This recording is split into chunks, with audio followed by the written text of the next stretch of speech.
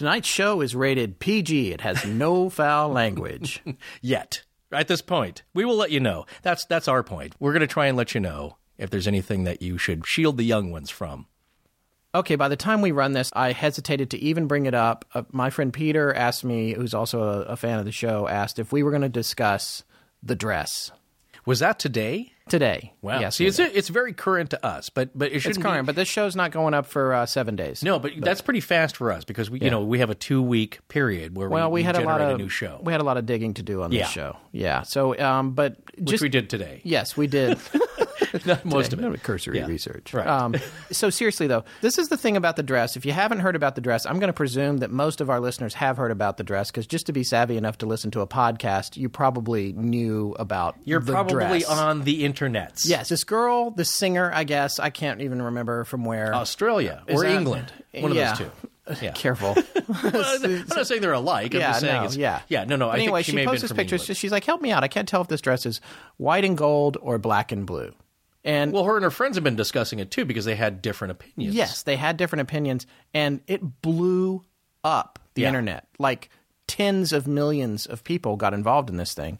And I saw some of it trending. I was, checking our Twitter out, and I was like, people were hashtagging the dress, and I was like, I was tired. I was like, I don't even care about this. So then this morning, I get up. I get the kid off to school. I'm sitting down. I'm wolfing down a little food. I'm flipping channels or whatever. The Today Show's on, and I see they decide to discuss. They're discussing the dress. Yeah. And this picture on the internet of this dress that some people think is blue and black, and some people think is white and gold. Right. Or gold and white, depending on how you look at it. Yeah. And so they had this whole thing about it. That's beside the point. The point is I went to look at it. I looked on the webpage. I saw the picture of the dress. It was very obviously blue and black to me. And I was like, I don't understand what the big deal is. And I was like, you know what? This is whatever. This is a passing thing. And by the time we run this show, which you'll have to tell us listeners, it may already be a dead issue. But the point is, tonight, Forrest comes over so we can record in the studio. Okay, so I come over and, Scott asks me if I've heard about this dress business. And it's like, well, no, I was on the internet today, didn't check out many websites though. And we're discussing, hey, is this going to be a good topic? Is it going to be old news by the time this gets out? And I think what made an inkling to me that this might be worth talking about is that Scott shows me the picture and he goes like, well, obviously the dress is black and blue. And to me, no, it's obviously white and gold. Plain as day. I was like, what color? No, I think he's messing with me just to see like what my reaction would be. But no, he genuinely sees it and sees that it's black and blue. It was black and blue. I mean, I looked at it. It's black and blue. But that's okay. So that's unusual right there. Like, well, that's really interesting because it's not like, hey, butterscotch is delicious. No, it's not. Or it's okay. It's nothing that's kind of gray and based on personal preference. This is obvious. And they're not even similar. Is this orange or is this salmon? Like, no. These are not even close colors. So that's interesting right away. But then we're thinking like, still, I don't know. Maybe there's something else we can talk about. And I'm trying to do stuff around the house. So we're going to walk my dog because my wife is busy. So we go out and we take the dog for a walk. We're walking down the street. We go around the corner. This car parks at the neighbor's house, and this mom gets out, and these two girls get out who are, I guess, late teens. They come running over to us. They're like, excuse me, and they show Forrest the phone, and they're like, what color is this dress? And we're like, that's the first time. Yeah. No, it cemented that because they agree with Scott that it is black and blue. No. And the mother says, no, it's white and gold. So right there. Yeah. And that's what's so strange, I think, because there are other pictures on the website. Yeah, but when you look at the dress, the link's on our site. Yeah, there's other one. There's other. It was the Wired.com article about it. Right. Why is everyone seeing something different? That's right. And there's also we looked on Good Morning America. I think they or the Today Show. The Today Show did a segment Today on Show, it. Yeah, and they had a girl in London wearing the dress. No, and it was black and blue.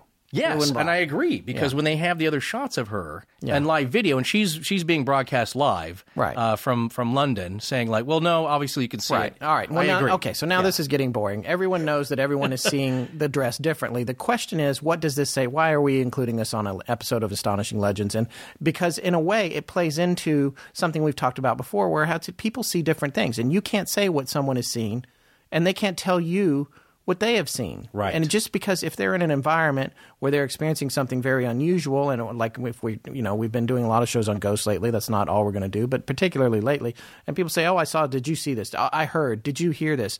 This just goes to show that your senses are about, as you said, Forrest, what'd you say? You see with... you see with your brain, not with your eyes. It's like the camera on your cell phone. The little tiny lens is just accepting the light and focusing it onto a sensor. The sensor interprets the image of what, that puts it together so it's something you can see. So that's what's happening in your brain. Same kind of thing. I think the neuroscientist on the website just said that, well, that's kind of basically what's happening is that we're all... Everyone's brain is different. A great segment of people are interpreting it differently. Well, and the other thing that's interesting to me about this, and, just to get a little bit fringe here, is that if it hadn't come up, everyone just sees it the way they see it and they accept it. Yeah.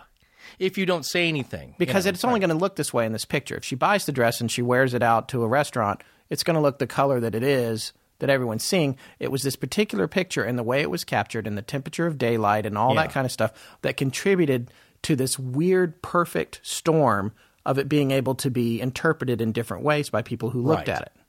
So it was this moment of, look, reality is different for half of humanity. Now, the Today Show did a poll, and they said that 67% of people saw it as white and gold. White and gold. Which you did, which puts me in the minority. 33%. Yeah, blue and black. Right. Yeah. But they're so different. That's what interests me, is that there's no gray area. Literally, there's no gray area. Anyway. Okay. That's enough about the dress. And as and one website joked, there hasn't been this much discussion about a blue dress since Bill Clinton was in office. That's right.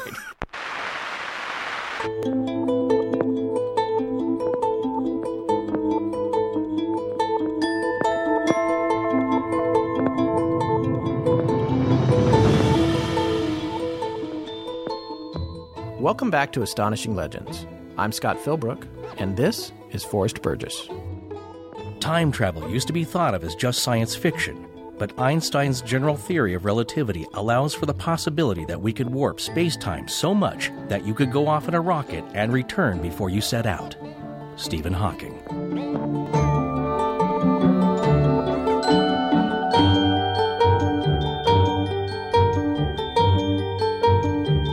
Okay, before we get started tonight, I just want to quickly give a shout out to Leonard Nimoy, who died today as we're recording this. Again, it'll be 7 days later by the time you hear it, but today it's still very current in our minds, and you may have seen our tributes to him on Twitter and our Facebook page.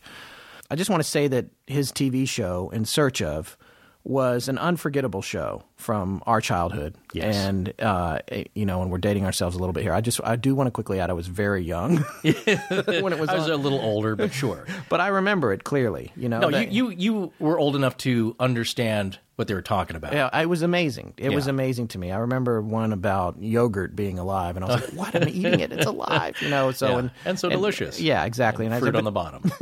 Between In Search Of and later Unsolved Mysteries. Right. The format of our show would probably be an unsolved mystery itself if we didn't have those models. Yeah. So we have to give our deference to Mr. Nimoy and Robert Stack, who are both gone and have left a tremendous void to fill. So if you know anybody you'd like to fill that void, please contact our agents. Who was... Wait, we don't have agents. Not yet, but we're taking considerations. Right. So thank you. It's one of those things where if it's something you've never heard about and you've just found it was so cool, you were really thankful, you know what I'm saying? Because you didn't hear that anywhere else. We just want to say Mr. Nimoy is going to be sorely missed, and our condolences go out to his immediate friends and family. Just a true icon. Not only was his character Spock, of course, that he made famous, but that carried on into believability and rationality in a sense that you carried over those principles from his character on the show. Again, a very comforting presence. Yes. May your journey be free of incident, Mr. Nimoy. Okay, so you want to hear something interesting? Yes. 228 days from the release of this episode, Marty McFly is set to join us in the year 2015. Now, prior to his arrival, it's been a very bad year for the regular 2015 Marty. His boss, Flea, from the Red Hot Chili Peppers, has talked him into taking a bad deal that winds up getting him fired. Moral of this movie? Avoid Flea when time traveling. But he lives in my neighborhood, so it's kind of hard. Does he really? Yeah, I'm a huge fan of his. Actually, he's great, and he started a music conservancy for children at the Silver Lake Junction on Sunset cool. or Sunset Junction in cool. Silver Lake. Yeah, and so it's kind of this epicenter of that. And he used to drive around in this old Mercedes that was multicolored, kind of who was the guy that does the patchwork? It was just brightly colored, and you could always see Mondrian. Yes, exactly. It had straight Very lines, nice. like a grid, or It was patchwork. It just looked patchwork, but very clean graphically. And I haven't seen it for years, but that's how you knew it was Flea. right. Nice. That's so cool. All right, so let me ask you something. Did you know that in 2005, an MIT graduate student hosted a time travelers convention? You know what? That sounds vaguely. He got a lot of publicity. from it. Yeah, I remember like a very brief news blip because that's all they're going to devote time to. But I think, I kind of heard about that. Yeah, I mean, he was like, he went from announcing it and he was asking students to put slips, hide them in old, unused library books that told when the party was. Yeah. And the theory was that if anybody could time travel, they're going to come back to this party. Right. So they had this huge get together. And 5 days after he started the announcement, it was in the New York Times. Yeah. So it's not hard to find in our world timeline, Yes. which is going to come up again tonight. Right. So how many time travelers came to the party? I don't know if that. No. How Unless they came incognito, zero. Zero. Now, there was a guy that showed up in a DeLorean. There was. Yeah, but he was just that sounds like something you would do. Yeah, if you had, you I'm would not rent the quite DeLorean that just for the day. nerdy. Not quite no, that but nerdy, you know what I'm saying? Like that's kind of sad because I would expect regular people to show up. Well, I'm sorry, was it exclusive to time travelers? Oh, no, there were a lot of people there, and he had arranged for chips and salsa. That's and a right. couple of bands. Yeah. But so there were people having a good time there, right? Yeah, when he was hoping too that word would get out that the party was fun, and again, if people might come back to the party. What you're saying though is that nobody showed up and announced themselves or a claimed to be a time traveler, but other people showed up and ate the chips and salsa and the libations and listened to Drink music. Okay, well there you go. But the theory is this should have been an easy mark to hit. You know, I mean, and people argue about time travel. Some people say that you have to specify the geographic location because, if you think about in Back to the Future, I mean, you're getting into we're going down all kinds of rabbit holes tonight. We have not even. We do not have, as you know, physics degrees. We're just going to talk about this. We're going to, casually, yes. So, and Mr. Neil deGrasse Tyson, if you hear this one and you want to call in and make some corrections, please do call us. Cursory conversation. So, but the bottom line is this: there's some people that say that if you do time travel, like in Back to the Future, it worked because they were in the car, they were driving in a specific geographic location that they stayed in the car when they made the jump, I guess.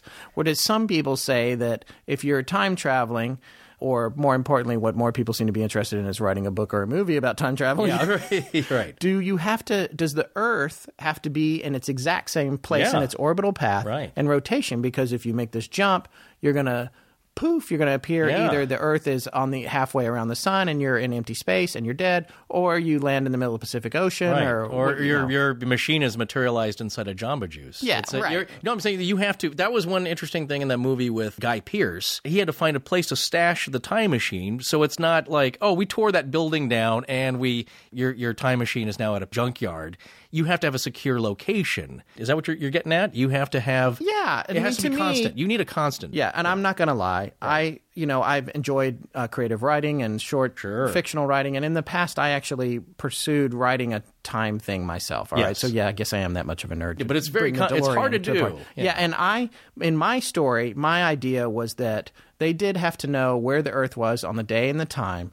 And there was something that you knew wouldn't be disturbed, and it was a cave somewhere. Right. And you built the apparatus in the cave, and it was made out of things that would last several thousand years. I agree with that. Yeah. And then you would always go when you knew the cave was in the exact same place at the same day and space and time. And maybe if you're off by a few inches, you might, get a girder in your arm. But well, no, I was just about to get to that. This ties in a little bit with the Philadelphia experiment. Yes, well, if you know anything about that, but apparently the legend goes that some guys partially fused with the ship. Yeah, with the U.S. Navy was trying to develop a cloaking device. Molecules That's the big flux. story.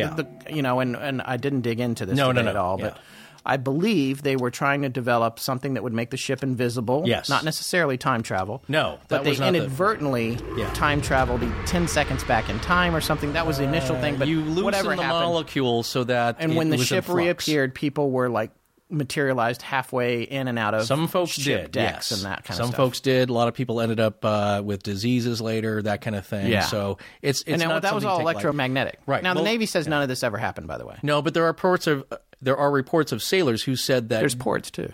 in port, any port of call, they mentioned that they saw large electromagnetic machinery being hauled onto the ship and actually helped in that. That's right. And of course, these are sailors. They're going to be discharged at some point, and yes, they may have been sworn to secrecy. But anyway, so rumors have got out that people did see, when it was happening, Yes. empty spaces in the water Yes. where the ships were displacing the water. Yeah, that's true. Supposedly. Yeah, supposedly. There's a movie about that, The Philadelphia Experiment. It's a very good movie. And we have on our website, along with this posting, there's a link to the 25 best time travel movies. Oh, so good. yeah. Hey, thanks for compiling that. Yeah, That's well, good. I didn't I compile know. it. Oh, you didn't? Oh. But I cut and pasted a link. Thank you, then. Thank you for I spent hitting the Control whole day today. and Control C. Yes, Thank I you. was looking at the blue dress and I was compiling time travel movies. Nice. But anyway, the bottom line on this is that this stuff can get pretty complicated. By the way, philosophical. A recent really great movie, Yeah. if you haven't seen it, is Looper. Yeah. That's one of the best, and one of my favorite scenes in that. They sit down. The past. I don't want to do any spoilers. The character from the past is talking to himself from the future. Yes. And Bruce Willis is playing the older version, and he's like, "Oh, there's all this time travel stuff. It gets complicated. We're not going to talk about it." They just throw it away because you know what? Actually, it's not part of what You makes don't the movie have good. to. Who cares? It's extra expository. You just accept the idea that that's happening. Yes, I love that they Joseph just- Gordon-Levitt too. Yes. Excellent. Yes. And my friends have actually worked with. Shout out to Ryan Johnson, great director. Yes. Did a few episodes of Breaking Bad too. Yes, that's right. And our friend Judson Crane, who wrote the theme music that's for right. our show, played on that soundtrack and went on to be a composer on Levitt's film Don John as well. Yeah. A lot of talented talent musician. Yes. Yeah. Anyway. So there's no shortage of these stories, and a lot of them have been coming out lately. One of the beautiful things about the internet, and thank God we won net neutrality, by the way, and a little shout out for that, because that would have really changed the course of everything. Well, when you understand that, let me know. I understand Okay. in the big picture Yes. that things aren't going to change, and that we aren't going to have to pay extra, or that our listeners aren't going to have to pay extra to hear our show. Well, we all or like if we that. add video, Yes. eventually have a problem. Nice. So that's beautiful. But Okay. Because of the internet and the proliferation of media and information, it's made it really easy for stories, not only time travel stories, but all the kinds of stories that we love to talk about on Astonishing Legends, to be found. And as a result, we just quickly, before we get into what our main story is about tonight, we want to talk a little bit about the greatest hits, especially of the past few years, of time travel stories. From the internets? Yes, from the interwebs. Nice. That's what old people say when they joke about the name of the You have to use the. Yeah, It's the the interweb. Roku. Well, yeah, some folks say that. Let's see. There was the one picture of the hipster guy standing in the crowd. Yeah. Have you seen that? Yeah. We have all of these up on our website. There's another link that That's cut. in Canada. Yeah, I cut and pasted. Yeah. Yeah. But there's a link to it, and there's the guy standing in the crowd. He looks like the coolest dude out of Greenpoint you've ever seen in Brooklyn. A little like Kramer. He's got the Kramer hair. He's got like big hair. He's tall. wearing like glacier glasses and a sweatshirt. And compared to the older folks he's standing around, Yeah, sure. he They sticks all out. look like your grandparents, Yes. your great-grandparents Yes. in old photos, but he's a guy probably in his late 20s. Well, Yeah. how do they all, he's not going to wear the waist-high, Right. William Demarest, you're not going to understand No. that. My I Three know who Sons. you're- yeah, My Three Sons, pulled yeah. up, that's how Hey, I the live other next guys. door to Oh, that's right. Yeah. one of the makeup artists from that very show. nice. Yeah. Oh, good. No, but you know what I'm saying? Like, I don't think it's a little bit along the lines of pareidolia, and we've talked about that before. Right, you want to see it, and confirmation bias. Yeah, it all right. plays into it. It does play You in. want to see this. You want to believe in time travel. We Yeah. want to believe in it. 'Cause another one of the most famous ones that has come out in the past couple of years, I think it was just in the 2000s, Yes. somebody was looking at this Chaplin film and sees a woman walking through on a cell phone. His movie, The Circus. Yes. There's an older. It's just a shot, I think, of a theater entrance, and there's an older lady who walks by, and she's clutching something kind of rectangular Right up to her ear. face. This and is it on looks our like, website, and by the way. it does look a little bit like she's mumbling. It's all over YouTube. You can Google it and find it. I think the film is from 1928. Yes. And it dissolves quite quickly before you see too much of her. But it's obviously, and it's funny. This you read begs a million questions. Yeah, you read the comments though. It's like, no, it's a time traveler. And he's dressed up like an old lady. Like, well, why would you do that? Also, why would you appear in a Chaplin film on a you cell should phone? know. Look, you're from the future. Also, you don't get your own film.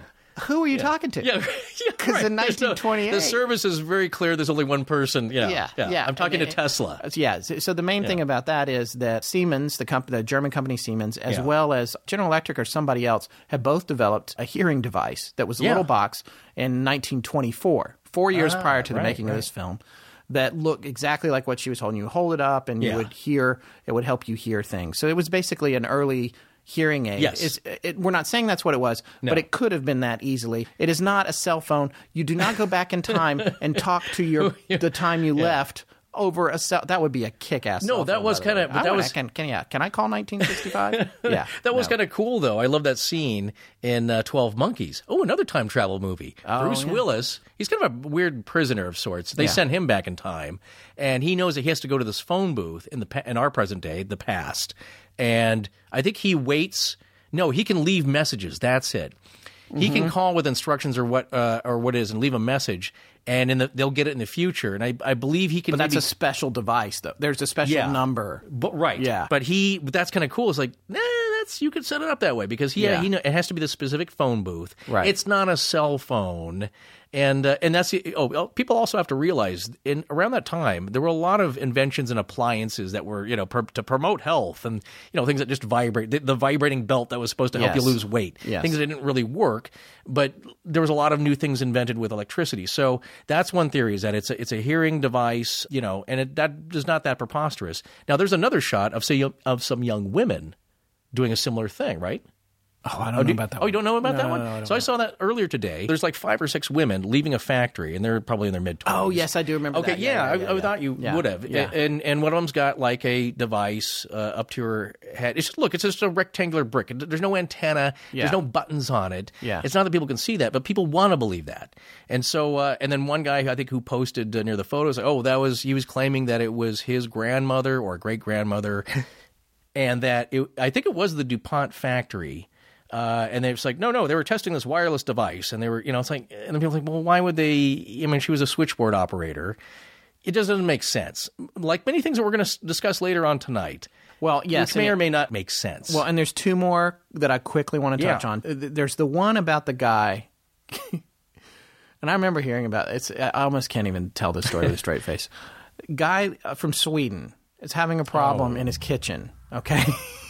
This guy from Sweden's having a problem from his kitchen. I mean, that's funny in itself, sure, but not, he's having a problem the whole story. So he's, he gets a couple of wrenches or whatever. He opens the cabinets. He goes down under his sink to fix the problem, and he realizes the cabinet is deeper than he thought it would be. And he starts crawling through into the cabinet under his. He's like, what is going on here? Crawls through, comes out of a cabinet on the other side, and he's in another house.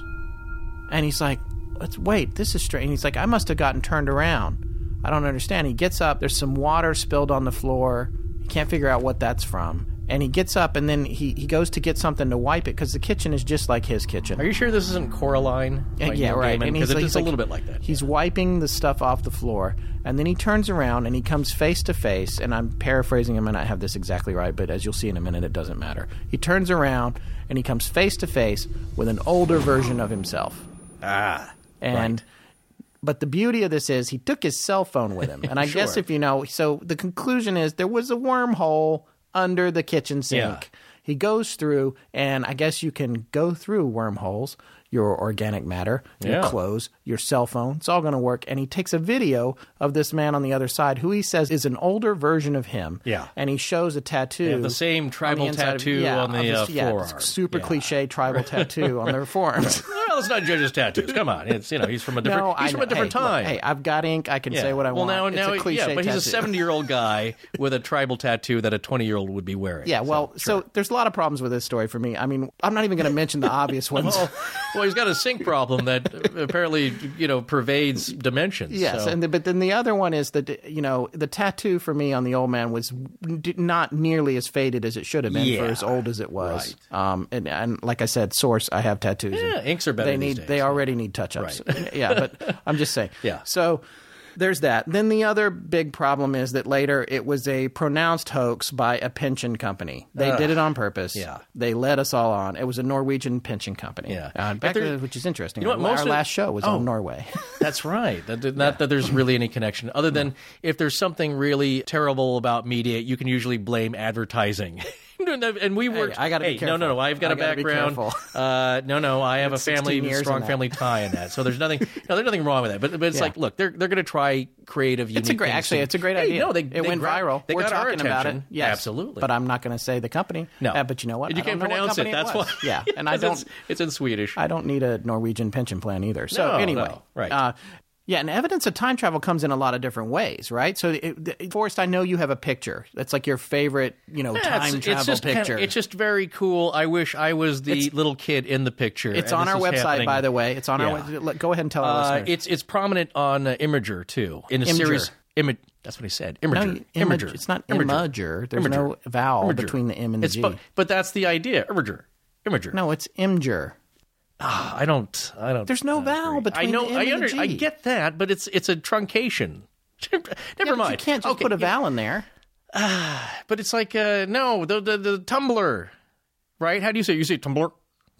No, I say tumbler. That the E is silent anyway. That's what I'm saying. You put an E in there, and there's no E in there. I didn't put it in there. It's tumbler. Yeah, but you pronounce it it's like no. It's what the L and the R sounds like next to each other. Tumbler. Regardless of all that, there's a really Imager. There we go. Imager. No. Imager. No.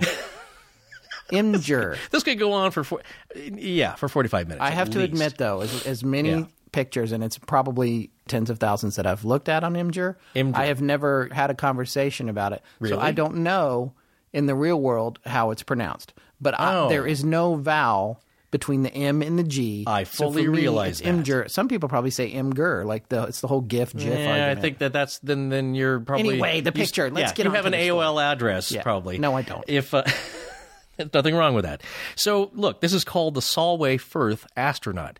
And what the story is that there was a guy named Jim Templeton, and he was photographing his young daughter in a nice, lovely field, holding some flowers, and she's probably about 4 or 5 years old. Sweet. Now, Solway Firth is an inlet that's kind of close to the border between England and Scotland. Scotland's above; it's the same island, but it's above England, so it's around that area. It's a lovely day, and right behind the little girl, and I again gathered from how this figure is posed, he's looking away, but it's somebody in a white suit. And it looks kind of like an astronaut. Now, the suit is much more form-fitting than what you see with our astronauts. But it's some kind of a helmet or head wrap or hat. And they're looking the other way. And the way I gather that is that the right arm is cocked, akimbo, on the hip. And but it's kind of akimbo. Arms akimbo. That's one of the first entries in the dictionary. That's the only reason I know that. So one arm is kind of cocked, and it looks like that's the right arm. And he or she is facing away from the little girl. Now, this picture's on our website, by the way. Yes. To me, it looks like he's facing her. He looks like he's facing her. Well, no, I thought that too. I think so, because look at the right arm and the way the elbow's cocked in the shadow. To me, that looks because when I first thought it, visor on the back of his head. That maybe not. I thought it was a visor, but I'm thinking now it's not. I'm thinking that's just part of the mechanism of whatever the head covering is. Whatever it is way the hell out of place. Well, this is the thing. It's and that's kind of the point, is that they didn't notice this until they went and had the film developed. Now, apparently it says here in the little caption, Kodak, he had the film sent to Kodak, the negatives, and I'm sure they examined it closely, and they cannot determine that, this is not digital film. This is not Photoshop. This is before that, so it's chemical film, and it was not. They determined it was not altered. It's just one of those almost like an picture. like an out of place artifact. Oh yeah, that's the aliens. That's guy. That's the right? What's his name? No, the Giorgio Tsoukalos, who we would also love to have on the show. Yes, we would. Yeah, he's awesome. Aliens. That's the meme. Yes, that's the meme. Anyway, we have this picture on our website. It is truly amazing. It kind of goes, if you're going to believe that it's not a hoax or a forgery, which the story on it, and also it's like if you're going to hoax something, this would be a weird choice to make. It's a very strange, not in a family photo. Yeah, it's just a weird. It's a weird confluence of items, people. Yes, and the point though is that things are punching through into this dimension or overlapping, or it's kind of like the idea of folded space. You ever heard of that? It's kind of you have 2 points in a plane, you fold it together where they meet. So now, what was that book? There was a book I read. in not junior Frank high. Herbert's Dune. No, of course, yeah. Because they fold space in that one. Yes, I they think, did. yeah. No, but that's like, 1,000 pages. Sure. This was a simple Wrinkle in Time. Oh, yeah. Right. That was a huge hit when I was a kid. I don't know if it still holds up, but I did love it if you have kids. So our last anecdote before we get to our featured time travel story tonight is about Sir Robert Victor Goddard, who was instructed to make an inspection flight over an airfield in Edinburgh. Well, not bad. Did I say it Not right? bad. Sure. Yes, we come back to Edinburgh. If you don't know about the Edinburgh pronunciation, go back and listen to Greyfriars Kirkyard, the Halloween special from 2014, which is all about Edinburgh. Yeah. So anyway, in Scotland. So he's instructed to fly over this airfield in Edinburgh at a it was called the Drem Airfield, which I'm not pronouncing right, I'm sure, but it's DREM. Oh, that sounds right. So they've asked him to fly over it and report its condition. He flies over. He sees that it's pretty much run down. There's grass growing up through the tarmac, which is what they expected to find. But he confirms this, and he's turning around to return to his base. On his way back, he gets caught in some very bad weather. Always a storm. Yeah, lots of rain, all this stuff. The Final Countdown. He's having some issues. Yes, the Final Countdown, yes. Look it up, kids. Yeah, good movie. And he's, well, maybe not a good movie, but entertaining. Entertaining. And also my son's favorite song by Europe. Two different things, but yes, anyway. Okay. So anyway, he's caught in this storm, and this reminds me a little bit of Electronic Fog, actually. Look it up if you're interested, but we will be doing a story on it. But anyway, he gets caught in this bad storm, and he's become a little disoriented, but he remembers where the airfield is at Edinburgh, so he decides he's going to try to get back to that just so he can get his bearings. Yeah. So he turns around, he's flying back towards the airfield, and as he's getting closer to it, the weather clears from rainy, horrible, horrific storm weather to perfectly sunny, idyllic Wizard of Oz weather. So, right, he's coming back now. He's looking down at the field again as he's trying to get his bearings, and he sees that it's in excellent condition. The tarmac is perfect, and not only that, there are planes all up and down the field, and they're yellow, and all the personnel working on the planes and moving about and going in and out of the hangars are wearing blue uniforms or blue coveralls. And this is strange to him because in addition to this, he sees some planes that he recognizes, but there specifically was one plane that he couldn't identify. He had never seen it before. Now, this man was an air marshal. Yeah. Not the kind that fly on the planes in plain clothes today. No, not that guy. He was like a high-ranking officer. He's going to know what an airplane looks like. So it's a really strange thing. And he's like, I don't, whatever, but I've got my bearings. I'm going back. So he returns back to his base, and he lands, and he's like, everything looked great. There were these yellow planes. I don't understand. He filed an official report. And no one really knows what happened, but he's obviously a reputable source. Yeah. 4 years later, the RAF changed the colors of all their planes to yellow and instituted blue uniforms and coveralls for all their men in the field. 4 years later. Wow. And not based on his recommendation. Yeah, and maybe they did. Maybe they heard his story and they're like, well, that sounds bloody delightful. Yeah, let's get Victor. Yeah. But, no, this is the point being is this is a trusted observer, as you would hear in court, a trained and trusted observer. He knows what planes look like, and who knows, could be a time slip, which also happens quite a bit. I wonder if they saw him. I thought that too. When you hear that story, it's like, did they look up? Did they wave? Did they interact? I don't know. There's a strange old biplane. That story in itself could be an episode of the show. If we can get some more research on it, maybe we'll do that. We'll see. Because I really like that one. Let's move on to the main story we wanted to cover tonight, which is the story of John Titor. Yeah, and is that even? Do we even know that's how you pronounce his name? Is it Titor? We don't really know. It's not his real name. I say Titor. Yes, it was a pseudonym that he chose so he could post some messages on Art Bell's BBS way back in the day, which BBS stands for Bulletin Board Service. This predated the internet, as most of our listeners will know it. Back in the early days, the internet had no pictures. Well, it didn't even have web addresses. It took 20 minutes to download one with your phone modem. Yes, you had to do the phone modem, and you went to these bulletin boards, which was a lot like a hot tub in a seedy part of town. Yeah. And you never knew what you were going to get. You put messages up, and people shared things. And, it was even more anonymous than it is now. The surprising thing is that there were actually less trolls around back then than there are now. Yeah, somehow the anonymity still allows trolls to be around. Well, now everybody's got a computer. Yeah, exactly. So. Yeah. But the long and short of it is that this man, John Titor, appeared on these bulletin boards at Art Bell's website. Now, Well, for the show Coast to Coast. yes, too. Coast to, a lot of our listeners probably don't know who Art Bell is, or might, I shouldn't say probably don't. Some will be like, oh yeah, he's the king. Yeah. Other people are going to be like, I have no idea. Art Bell hosted a show called Coast to Coast, which is still on the air. Art has retired, and now it is hosted by a gentleman named George Norrie. And the show is just, it's kind of It's still huge. Yeah, it's the Valhalla of this kind of discussion, but it's an AM radio show. Yeah, and at night, usually in markets from 10 to 2 a.m. 10 to 2 a.m., and it's like 4 hours long, and man, they get into some stuff. And if you like going down the rabbit hole with us, you go over to that show, it's going to take you to a whole nother level. Very interesting guests. Yes. And they have a long track record and great history, and I think at the time... famous stories. The story where the guy like calls in from the airplane as he's flying into Area 51 and like disappears off the phone call. Yes. And so... Of course, there's probably some loopiness or whatever, but as crazy as that sounds, both Art and now George are very grounded hosts. It's not, even though the topics can trend towards fringy, it's not a silly show by any means. No. Art's website's still active and current and relevant.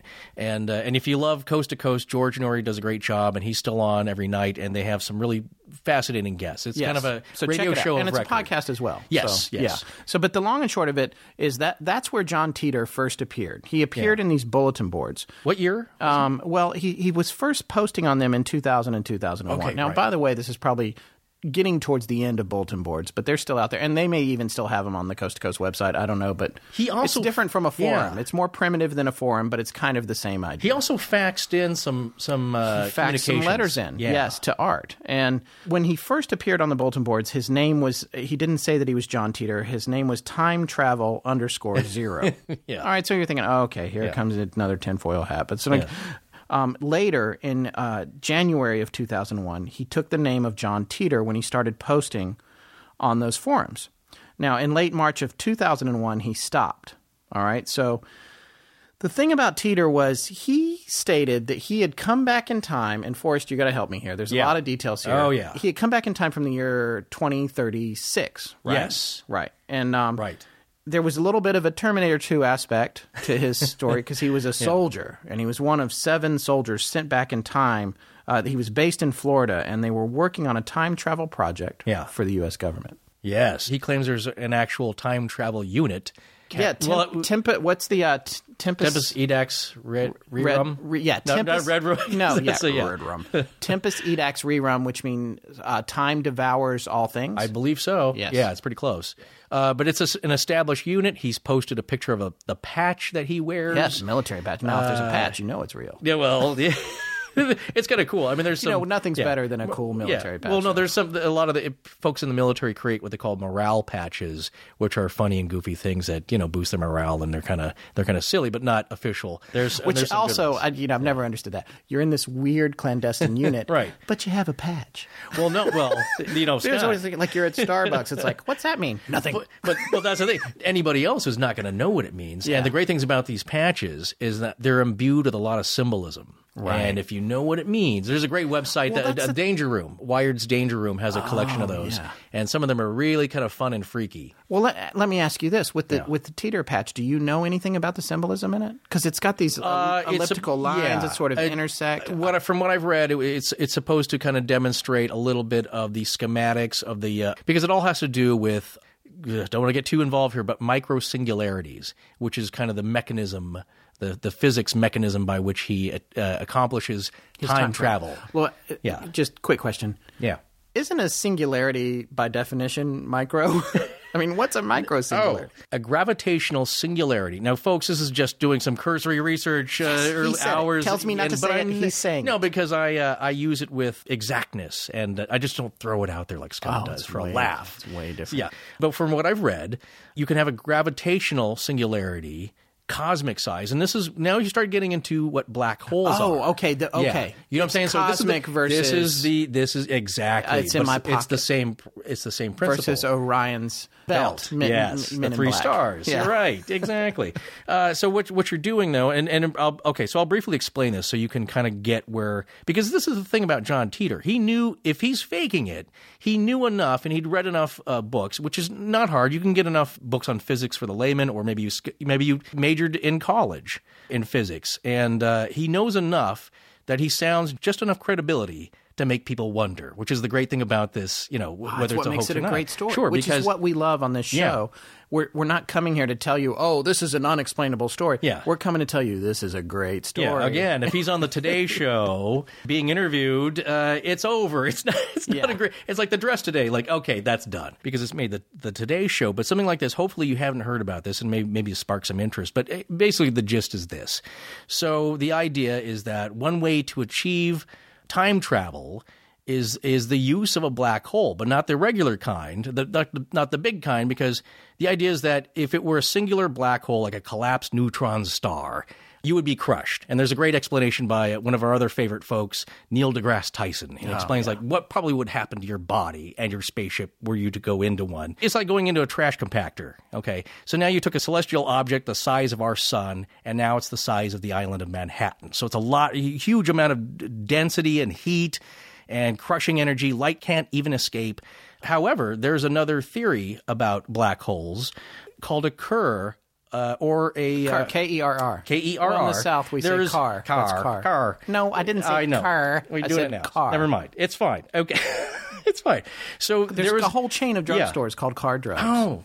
In the K-E-R-R. South. Yes. And Okay. It's car drugs. Oh, there you go. In North Carolina. Well, they may be gone, and they're probably all CVS's. Well, this gentleman was a mathematician, I believe from New Zealand, and in 1963. I don't know how they say it there. That's what I'm saying. You could be spot on. Yeah. So he proposed this theory of like, well, what if you had a black hole of circling neutron stars? So it was kind of and they're rotating. So this thing's spinning now. Basically, the way I kind of understood, and it's kind of hard to understand. It's more cylindrical. Yes, you have a hole in the middle, maybe. So basically, it's called a ring black hole or a ring singularity.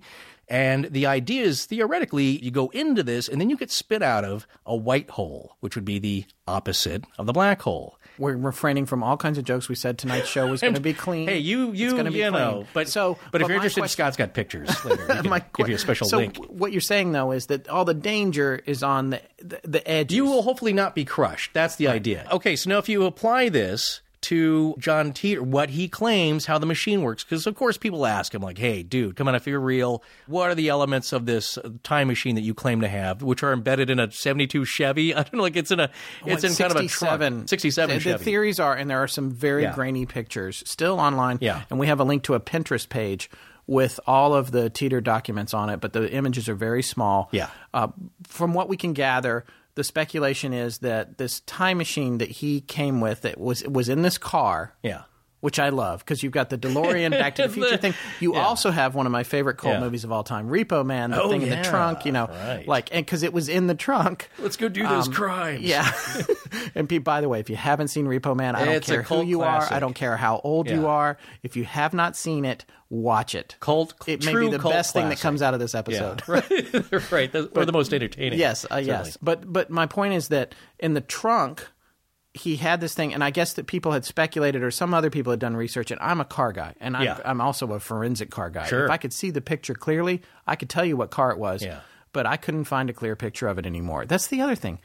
A lot of this stuff has disappeared off the internet. Well, yeah, I don't know who put it there. A lot of the graphical images that are associated with his case, they're very hard to find these days. When some people had gathered it down, I even heard that the message boards on Art Bell's site had become corrupted, and the only reason we have them is because people had archived them. Yeah. So there's a lot of things, a little bit of weirdness there, but people had dove into it on the car, and I'll wrap up on the car thing, and they had determined that it was either a 67 Corvette or a 67 Camaro. Okay, two cool choices. I don't know how you can't tell the difference between the trunk of a Stingray and a Camaro. I don't know, but I can't tell from that little picture even what it is. So anyway, moving on. There's time machine in the trunk. Yeah, but time machine in the trunk. But I don't know if that's the only machine he had. But kind of what it goes towards the argument is that he's some amount of what he calls proof. You know, if like, okay, I got some pictures and it's a bunch of machinery, you're not going to get it. But this is the basic idea: is that this machine is creating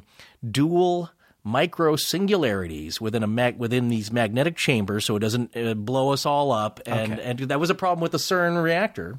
Yes, and I just want to go really quickly, and I want to say, if you don't understand physics, which I don't. I do not. No, Which and Forrest doesn't. Neither Yeah. one of us does. Yeah. But Not, I mean, a little bit, sure. Forrest actually does a really great job of explaining how the C204 Yes. time Or the newer machine- model, the 206. There's not. Is there a newer model? I thought he said they were working on one that was faster. I think I read that. Oh, somewhere. okay. Yeah. If you look online, you look up John Titor. By the way, that's Titor. If you're listening and you want to Yeah. be Googling stuff while you're listening, John Titor. Just look. You don't even have to put time travel or anything. Just look his name up. It's going to come back. That because is the guess main what? There's no website. history of the name Titor. Oh, you checked. No, I'm going to check right now. Actually, hang on one second. And we're back. I just went to Ancestry.com. There are a few John Titors on Ancestry. that are real. They're real. Yeah. They're real. They all lived in the late 1800s and the early 1900s, the ones that I could find. There was a man named John Titor who died sometime in 1914, lived in Chester, Delaware, and then also in Pennsylvania. And another one who was born July 22nd, 1891 in Russia and lived in Belmont, Ohio, and eventually died in Belmont, Ohio. And that's based on his World War I draft registration card, which those are filled out by hand. I know because there's a few of those in my family tree that I've seen. They're very cool. Now, did the name die out? It's not completely dead, but apologies to you, Michael. But there is a Michael J. Titor, I think, living in Connecticut somewhere right now. Okay, all right. As we speak. So it's possibly a real. It is a real person name. It's And a real name. you know, it's important to point that out because on some of the forums and message boards that we've been looking at when we were researching the story, there were more than a few people like, that is such a made-up name. You know, and well, it's no, like, everyone's got an opinion of something not being real. you have to put a name in to make an entry on Yes. Art Bell's bulletin boards back in the day. And on a lot of websites, you still have to register. So anyway, let's get back to your explanation of how the time just machine very, works. All right, so very just quickly, briefly. Yeah. there's the tube, So the danger you're is what on you're the doing. edges. You're going down the creating middle. a wormhole, and we've all heard that in science fiction. So it's something that it's black hole related, and not even current physics research can totally tell you what that is with all certainty. So, but basically, you're creating a black hole that you're going to travel into where you won't be crushed, and you can pop out the other side in a white hole or some other time. So what he's I doing, would still take like some oxygen, maybe some water, I don't know, a backpack. Take crackers. a first aid kit, some road flares. Just you don't know what you're going to encounter. Well, I haven't seen the movie yet, but Scott loves Interstellar. I'm a huge fan of Interstellar. Okay. Well, we'll probably talk I'm about not that going to make another any time. spoilers Okay. about it, but if you like tonight's show, watch Interstellar. Is it similar themes or it touches on similar things where you in the way they travel? I'm not going to spoil Okay, it. all right, fine. Huh? So You anyway, guys like that? yes, Do you like back it? to- I didn't spoil it. Back to what's going on in his Chevy. So he's creating a tiny wormhole that they can control. And by controlling the top spin on these things, and they're doing things like injecting electrons onto the surface of this mass. So basically, they're controlling how far into the past or future to go. So it's like a very complicated case of putting the English on a pool ball. A little bit, like two pool balls rotating, and you're going to travel in between them Right and not down get the pinched. center axis. Yeah, that's a kind of a good analogy. You're not going to travel directly into the pool ball. You're going to travel into the space between the two rotating balls that you're controlling the spin and the gravitational mass on a very tiny level. But still, that's what he's claiming allows him to go into the past. You know, by the way, that's how Bad English got named. Their band. What? Yeah, well, they were playing pool. Pool, yeah, and the it guy spun. made a bad shot. And the ball went Like- the wrong way, and he was like, dude, that's some bad English. And they were like, that's it. Well, there you go. I mean, that may be apocryphal, but that's what I've read. Oh, I'll take it. I'll accept that. Anyway, Sure. so we're going down the tube. Yeah. So basically, that's how he claims that this machine works. And there's It's other a micro there's singularity. dual circling micro singularities is the basic principle. Now, this is the thing; it's all theoretical at this point. It's hard to For prove or us, it disprove. is. For him, he used it to get here. Well, that's what he claims. Or maybe he just got in a Corvette. Chevy and drove to the postal fax place, Yes. and bought a birthday card and sent this fax to Art Bell. All right. We don't really know. But anyway, my point is that he read up enough on this that these are existing ideas. Now it's all fringe. It's a lot of it's theoretical. It's quantum physics, quantum mechanics. These are complicated ideas. However, he gives himself the out in that, like, hey, I'm not a physicist. I'm a soldier. Yeah, Who I was knows sent. about- I don't know was how the sent. plane works. I Yeah. can't build the plane. I can fly the plane. Don't ask Jean-Claude Van Damme and Time Cop to Yes. explain how it happens. He just knows that Ron Silver cannot touch himself. Yes. We're trying. As these come up, and I'm remembering, I'm trying to throw in every time travel related movie I can think of. Yes, but we'll see how far we get. Oh, by the way, along those lines, I don't know if it's going to come up organically or not, but if you like movies, we always talk about movies, and it's because who we are. And yes, right now we both live in Hollywood and whatever. Yeah, it's kind of our field, though. Yeah, sure. You actually studied. I did at a lauded institution. Impressive. Well, thank you. Yeah. But it was film history and criticism. Right. Got veered away from that, but I love having that knowledge where I can impress people at cocktail parties. It's amazing, sure. And I have that degree in communications, which is different. That's right. We both have a film history background, but just quickly with the sci-fi movie recommendations, specifically as they relate to time travel, I'm going to give a shout out to Primer, which was an independent movie. The guys, they had no money, and a lot of times that is the birth of creativity right there. Yeah, it is an amazing gotta rely on story. film, Primer. If you haven't seen it, find it. It might be on Netflix. You're going to probably have to see it a few times, but because it's meaty. Yes. The ideas are meaty because, again, anything with time travel and what happens. And how do you deal with the paradoxes? Well, he's breaking some rules. No, we're not. Don't tell the movie. Nobody wants. No, not the movie. I'm talking about John Titor. He's breaking some rules, and hey, everybody, I'm a time traveler. Like, wait a minute, is that the rule 1? Do not tell people. Rule 2. Do refer to rule 1. Do not tell people you're a time traveler. That ruins the whole gag. Yeah. Because there's the very real idea that you don't affect the past, like I accidentally killed my grandfather. Like, and then you're like Marty McFly, and you're disappearing from the photo. Or worse yet, I am my grandfather.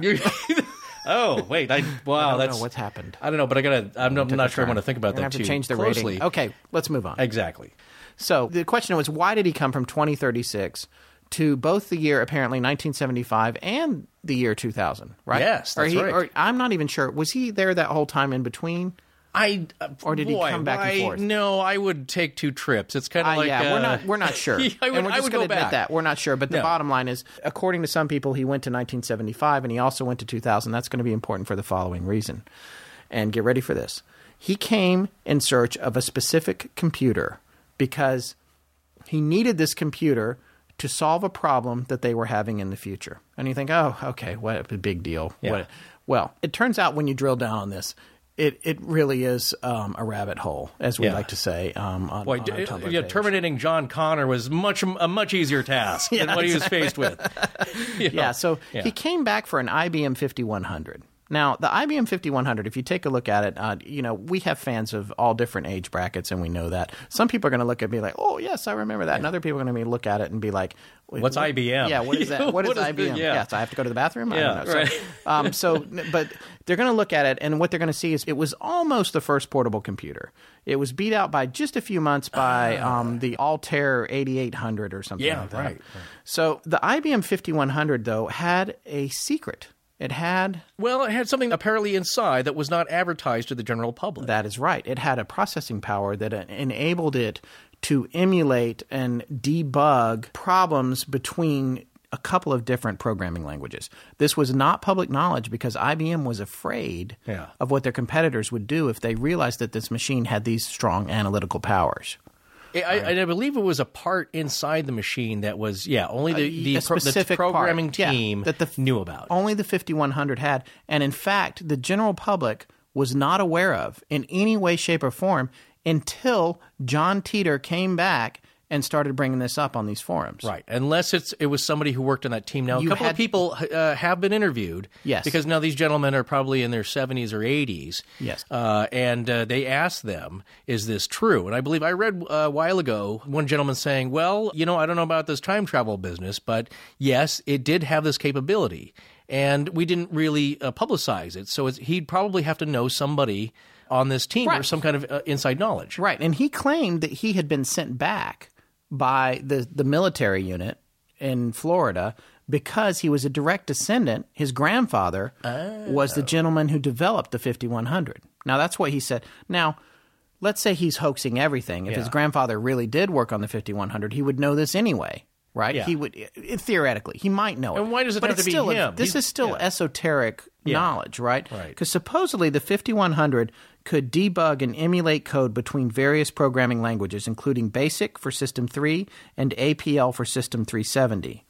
Now, This is the thing I want to say about IBM security, and we read some stuff during our research for this show. I read some stuff where an IBM programmer specifically, and there's no way to check his credentials. Yeah. Just going to say that right now. Yeah. But there was a thread that we found on Above Top Secret, which is a great website. We follow them on Twitter as well. There was a thread on there where the guy was like, well, you know what? I've worked at IBM for 27 years. Right. And this is true. The 5100 does this. That said, it wasn't just a handful of people that knew about it. It Yeah. was common knowledge inside the corporation. Yes. So it could have been any IBM employee. Right. Also, and this guy further went on, he wasn't in full debunking mode, but he's close. He was just like, if I'm coming from the future, Yeah. why would I come back for this thing when I could just build it again in the future? It's That was well a big point. documented. That was a big point. A very big point. You don't However, need that machine, but Right. you have the information to recreate you its can just build functionality. it, in an afternoon, A-team style, right? Well, you know? he said 6 months, It I think. shoots Yeah, cabbage, yeah, whatever. right. But like the point is that like this thing, it's not impossible to remake. Now the counterpoint to that is that John Titor, and we haven't mentioned this yet, but he basically said he was coming from a post-apocalyptic world, and this knowledge was hard to come by, Yeah. and this data was hard to come by. And we're going to get back again to the reason that he needed the 5100.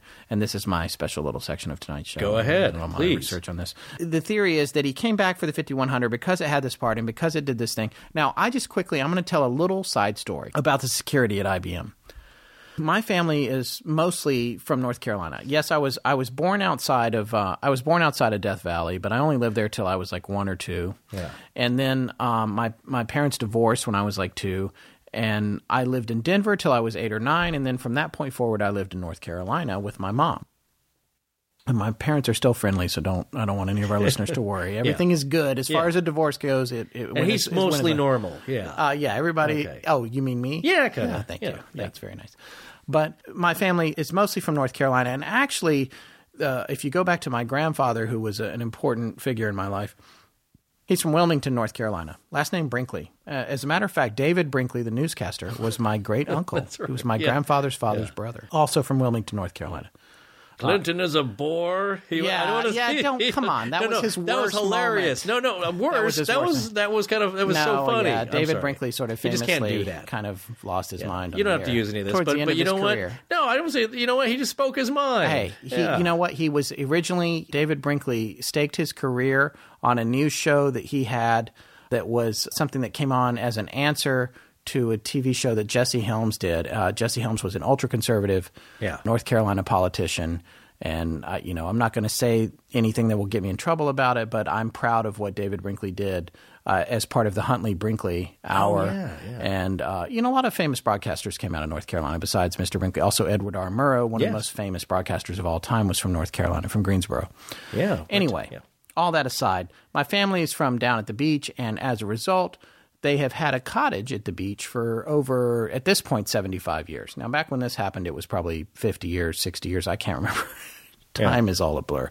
But I went down to that place with some family members. We all would share this beach cottage down at the beach in Curie Beach, North Carolina, pronounced Curie, but like Madame Curie, but spelled K-U-R-E. We went down there with my mom and some friends of the family, one of whom worked at IBM. And this house was originally 3 blocks from the beach. After Hurricane Hazel in the 50s, it was 2 blocks from the beach. Wow. We're still waiting for it to get beachfront. But the point is, we're at this house and we're down there. My mom was down there. I was too young to go down alone. And we had some family friends with us, one of whom worked at IBM. It was, I think, one of my mom's business partner's sister or something. In the middle of the night, because there were multiple beds, and it's just single beds everywhere. That's basically the rooms, and you could sleep on the porch too and hear the ocean, which was amazing. And on these cots with rusty old springs, and it said USN on the cot for U.S. Navy. The cots came with the cottage. Nice, just amazing. Free stuff. cots, yeah.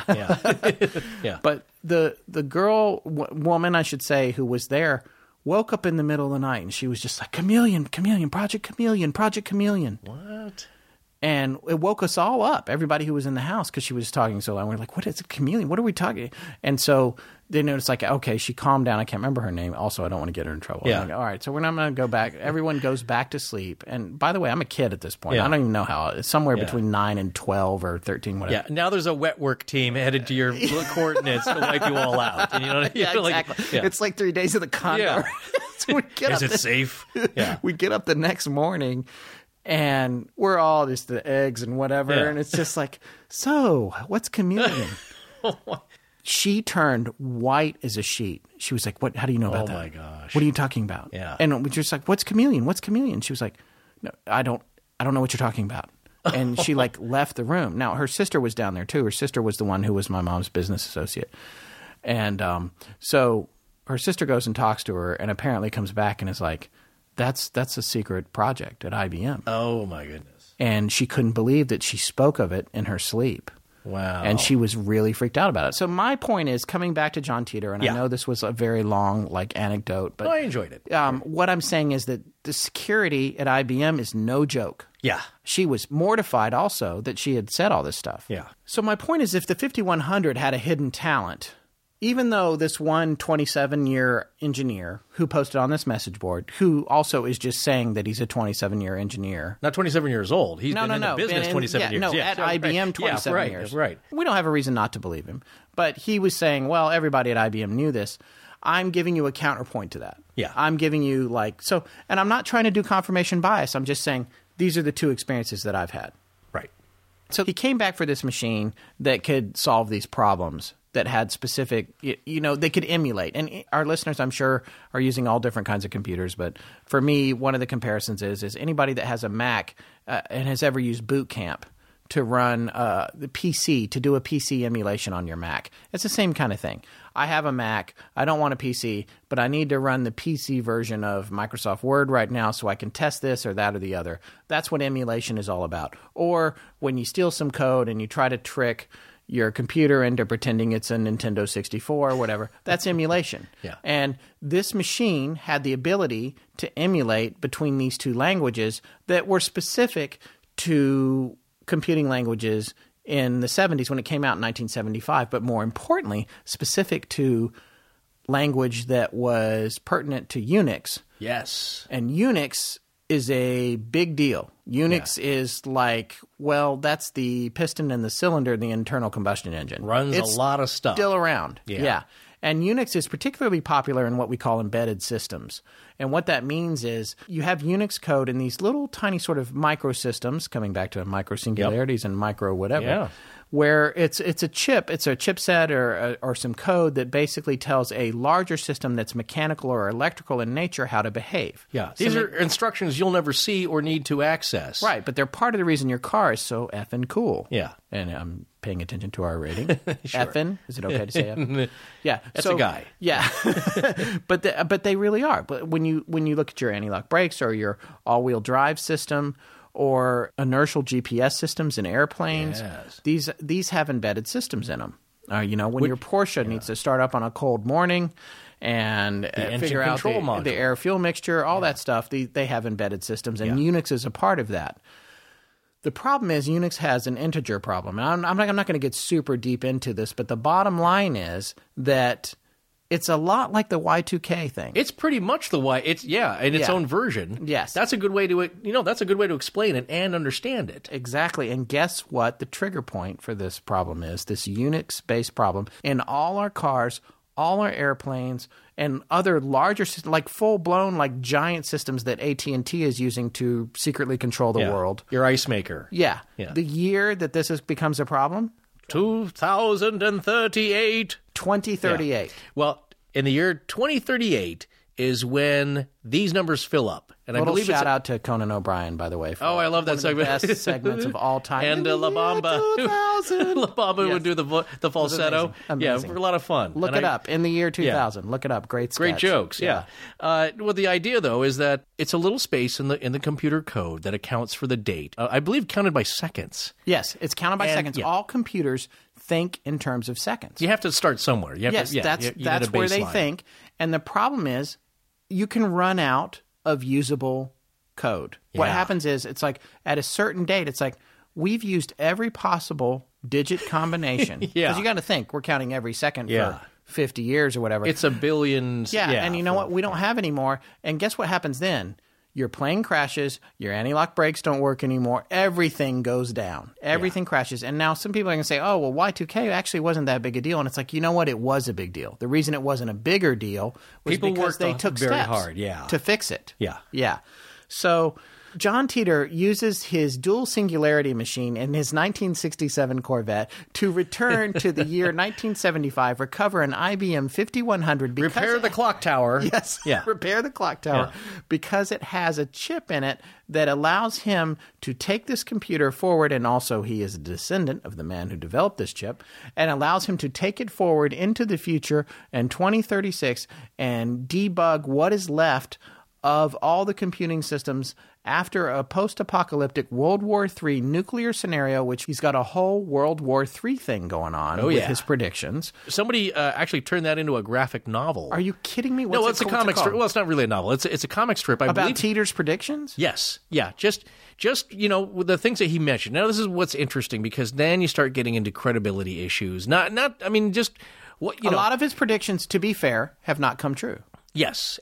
And to be unfair or whatever, like there's a few things that could be open to interpretation of kind of happening, but not really. Well, it's like but this is the thing. Nostradamus. He basically came out and said, hey, I'm not going to influence anything because that's not what you should do. However, there's a few things that I want to alert you to you should think about in this time period. No, it's just like Doc and Marty. He's like, don't tell me anything about the future. Right. And then Marty, he tears up the note and he tapes it back together. Yes. He's like, Is that Schrodinger's cat? Yes, it's in the box. Yeah. If it's in the box, it's both dead and alive. And you don't know until but you when look. you open the box, you make it dead or alive. Right. Because the act of observing changes the physicality of it or whatever the outcome Exactly. is. It changes. But this is the deal. So he's going to say, I'm not going to tell anybody about the future. I'm not going to give you Super Bowl predictions or lottery numbers. On the other hand, I'm going to drop little bomblets here about what you can expect, which is like, what? World War III? 2015 comes into play, right? Oh, yeah, because that is By the way, the that's year. for our listeners who aren't aware, it is currently 2015. Yes, at the time of this recording, which we're well into the year. Which hopefully will live on long after we're gone. But he also claimed that in 2005 would be the start of a civil war, the inklings of a civil war in the United States.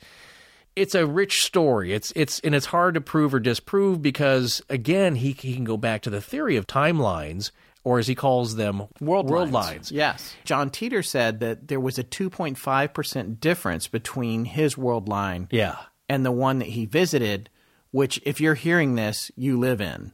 You are part of ours. Yeah, We're you're sharing part of one. ours. Yeah. Yeah, and so the 2.5% variance would account for – now, of course, that's super convenient because it also gives you an out. accounts for bad predictions. Yeah. Supposedly, John Titor became attached to some people that he knew. That's rule 3, by the way, in the Time Traveler. Do not become attached. Do not become attached. Right. Yeah, and the one website where all of his comments are compiled is johntitor.com. And there's a gentleman named Oliver who he doesn't make any claims on it. He just has taken every instance that he could find. Yes, and it's an aggregate site. So he's taken everything where it's mentioned and kind of put it in a chronological order. And if you want to know a lot more than you ever cared to know about this, that's a great place to start. He does talk about his future predictions, which, of course, look, I was telling Scott this earlier, is that, okay, so he's doing this. Obviously, we're fine in this time, relatively. Look, there's always horrible things going on in the world and great things going on in the world. But what are we most interested in as human beings and probably listeners? Why do people go to psychics and fortune tellers? Because they want to know what happens in the future. How am I going to turn out? What's going to happen? Who's going to win the Super Bowl next year? This is the thing. The 5100, that was secret esoteric knowledge. According to an IBM insider, and this is somebody who might just be a troll in a message board, but with 27 years of experience inside IBM, and who I think it probably actually is pretty believable. Yeah. It was common knowledge inside the corporation that the 5100 had the ability to do this. Now, so if you're saying that inside the corporation of IBM, everyone knew the 5100 could do it, even though it wasn't public knowledge until the year 2000 when John Titor brought it up, you're still talking about thousands of employees, which means if it's a hoax, there's a pretty big pool of people that could do it. It's not impossible to find this out. It's not impossible. Yeah. And also this person who, if they're perpetrating a hoax, they're highly educated. They have a more than rudimentary understanding of physics. They've read some books and they've taken notes. Theories on time travel. Theoretical physics, sure. And every comment they've made on every forum, and along with Art Bell on the bulletin boards, and also they faxed stuff into Art Bell, And if you want to dive down this rabbit hole again, just go to the Art Bell's website. Just Google John Titor, Art Bell, just whatever. It's all going to come up. Trust me, it is one of the most enduring time travel stories in modern times. You and I always talk about The Perfect Criminal. You and I joke about like, oh, well, this guy's doing this. And why didn't he get away with it? It's like Thomas Crown affair. You know what? Thomas Crown, brilliant, rich, smart. Yeah. People that steal stuff, not so much. Right.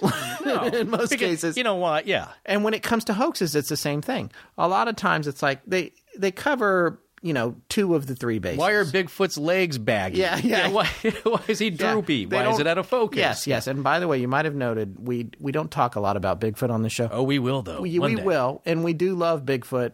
But Bigfoot is a paranormal cliche. We don't even say the word paranormal that much on the show. Not that it's a bad word. Yeah. But we're just saying we love paranormal stuff. But what we're saying is that something has to have an edge to it for us. It has to be an interesting story. And we're the trying to be Titor very stories, broad and inclusive here. Yes. In our topics. And John Titor's story is very interesting. So what we're telling you to do is to go and dig down on it.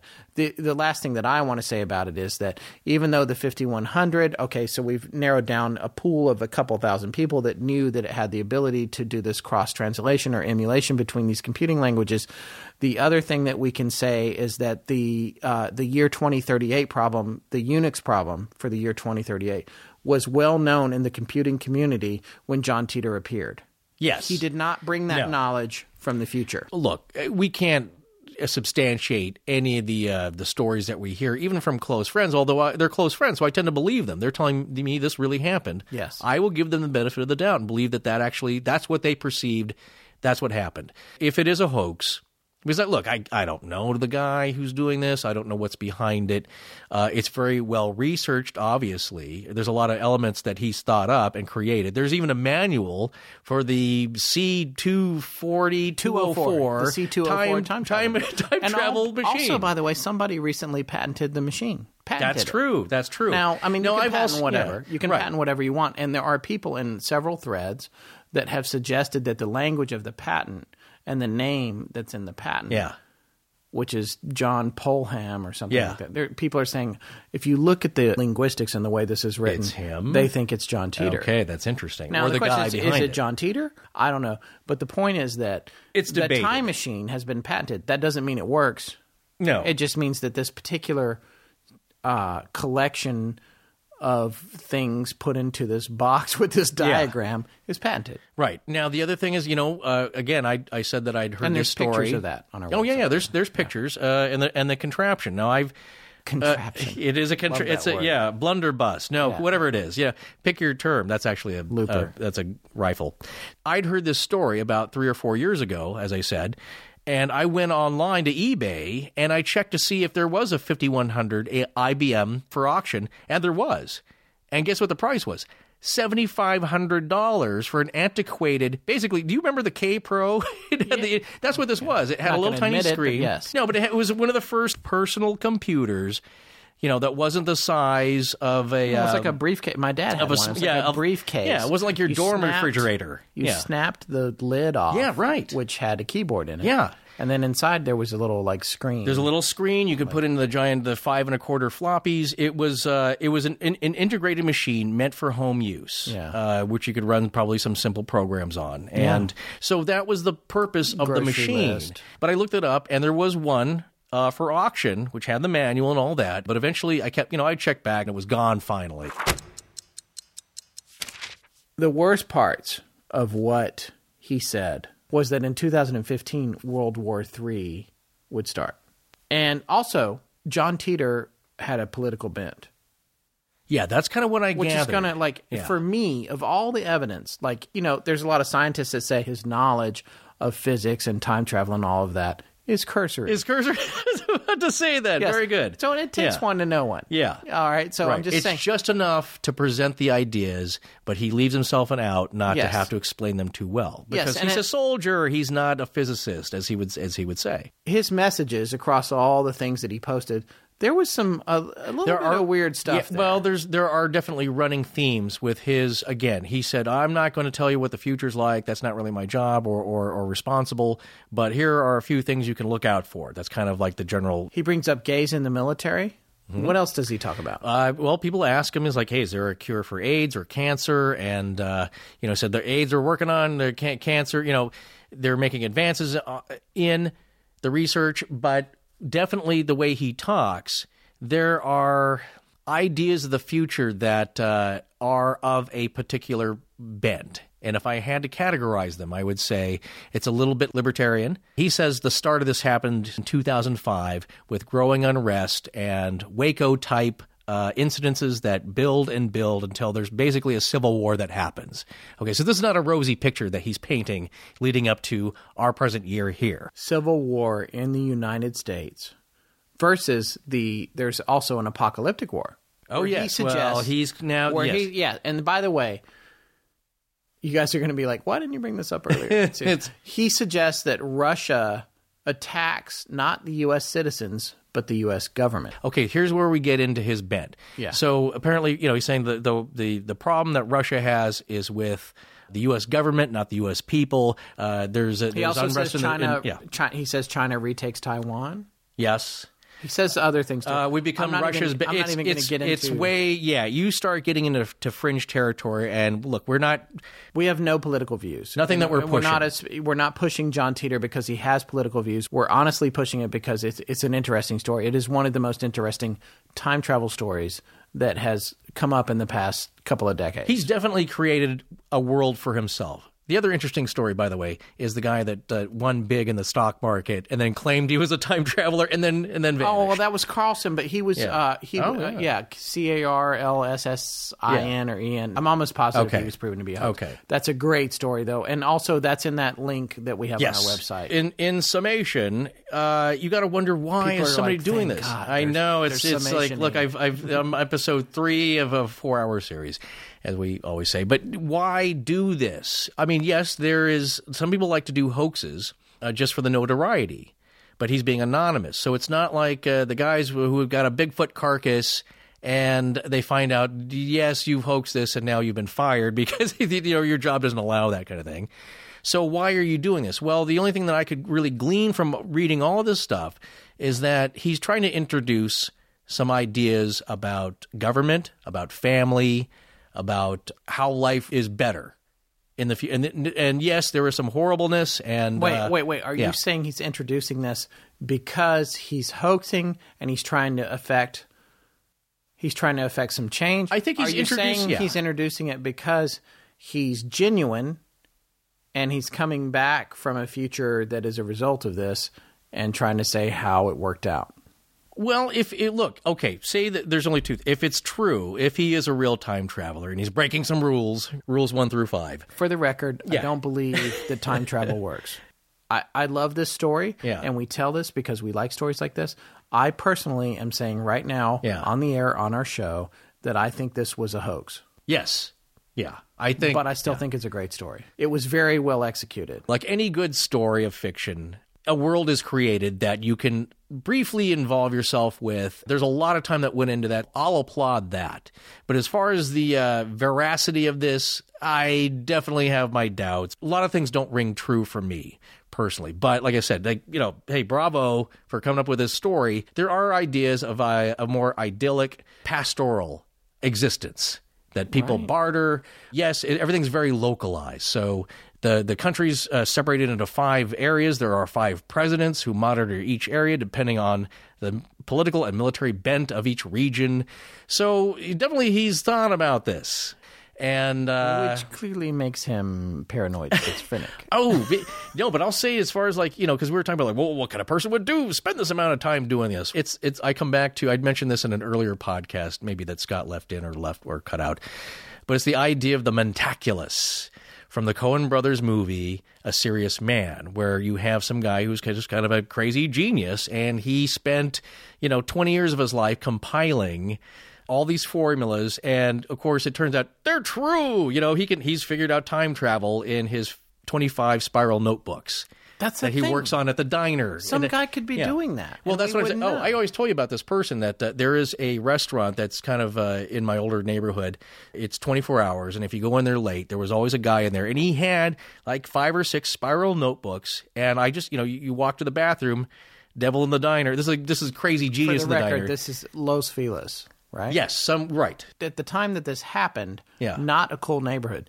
Currently, one of the coolest neighborhoods Oh, in it's Los Hipsterville, Angeles. sure, yeah. But this is, I knew it was going to, this is way before swingers. Well, go ahead, happened. say the name of the restaurant that he Shall was we? at. House of Pies. House of Pies. Which they have some pretty good pies, I got to say. Okay, but it's so- open 24 hours, and it's an interesting collection of characters. All right, so good the guy's starter at the food. House of Pies. You'd always see this guy, and look, he's not bothering anybody, but he'd go there, he'd sit at the counter, or he'd be at a table for four by himself, and he had a stack of notebooks. So as he's eating and drinking his coffee and having pie, he's sketching in his notebook. So I happened to walk by, and it was like the craziest collection of diagrams, schemata, and equations. And you're like, whoa, what the?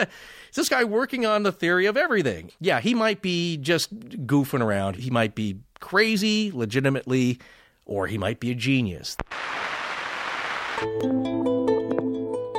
That's it for this episode. Join us in 2 weeks when we'll be back with a show probably not about the Coral Castle. Special thanks to Colton Honea. Wait, is that right? The proper pronunciation is Colton Honey, but believe me, announcers have butchered my name over the years. Colton somehow hacked his way into our not-quite-finished online store and managed to purchase a hat, which we promptly sent him. Thanks for being a dedicated fan, Colton. Our store will be ready soon, along with free apps for every mobile platform.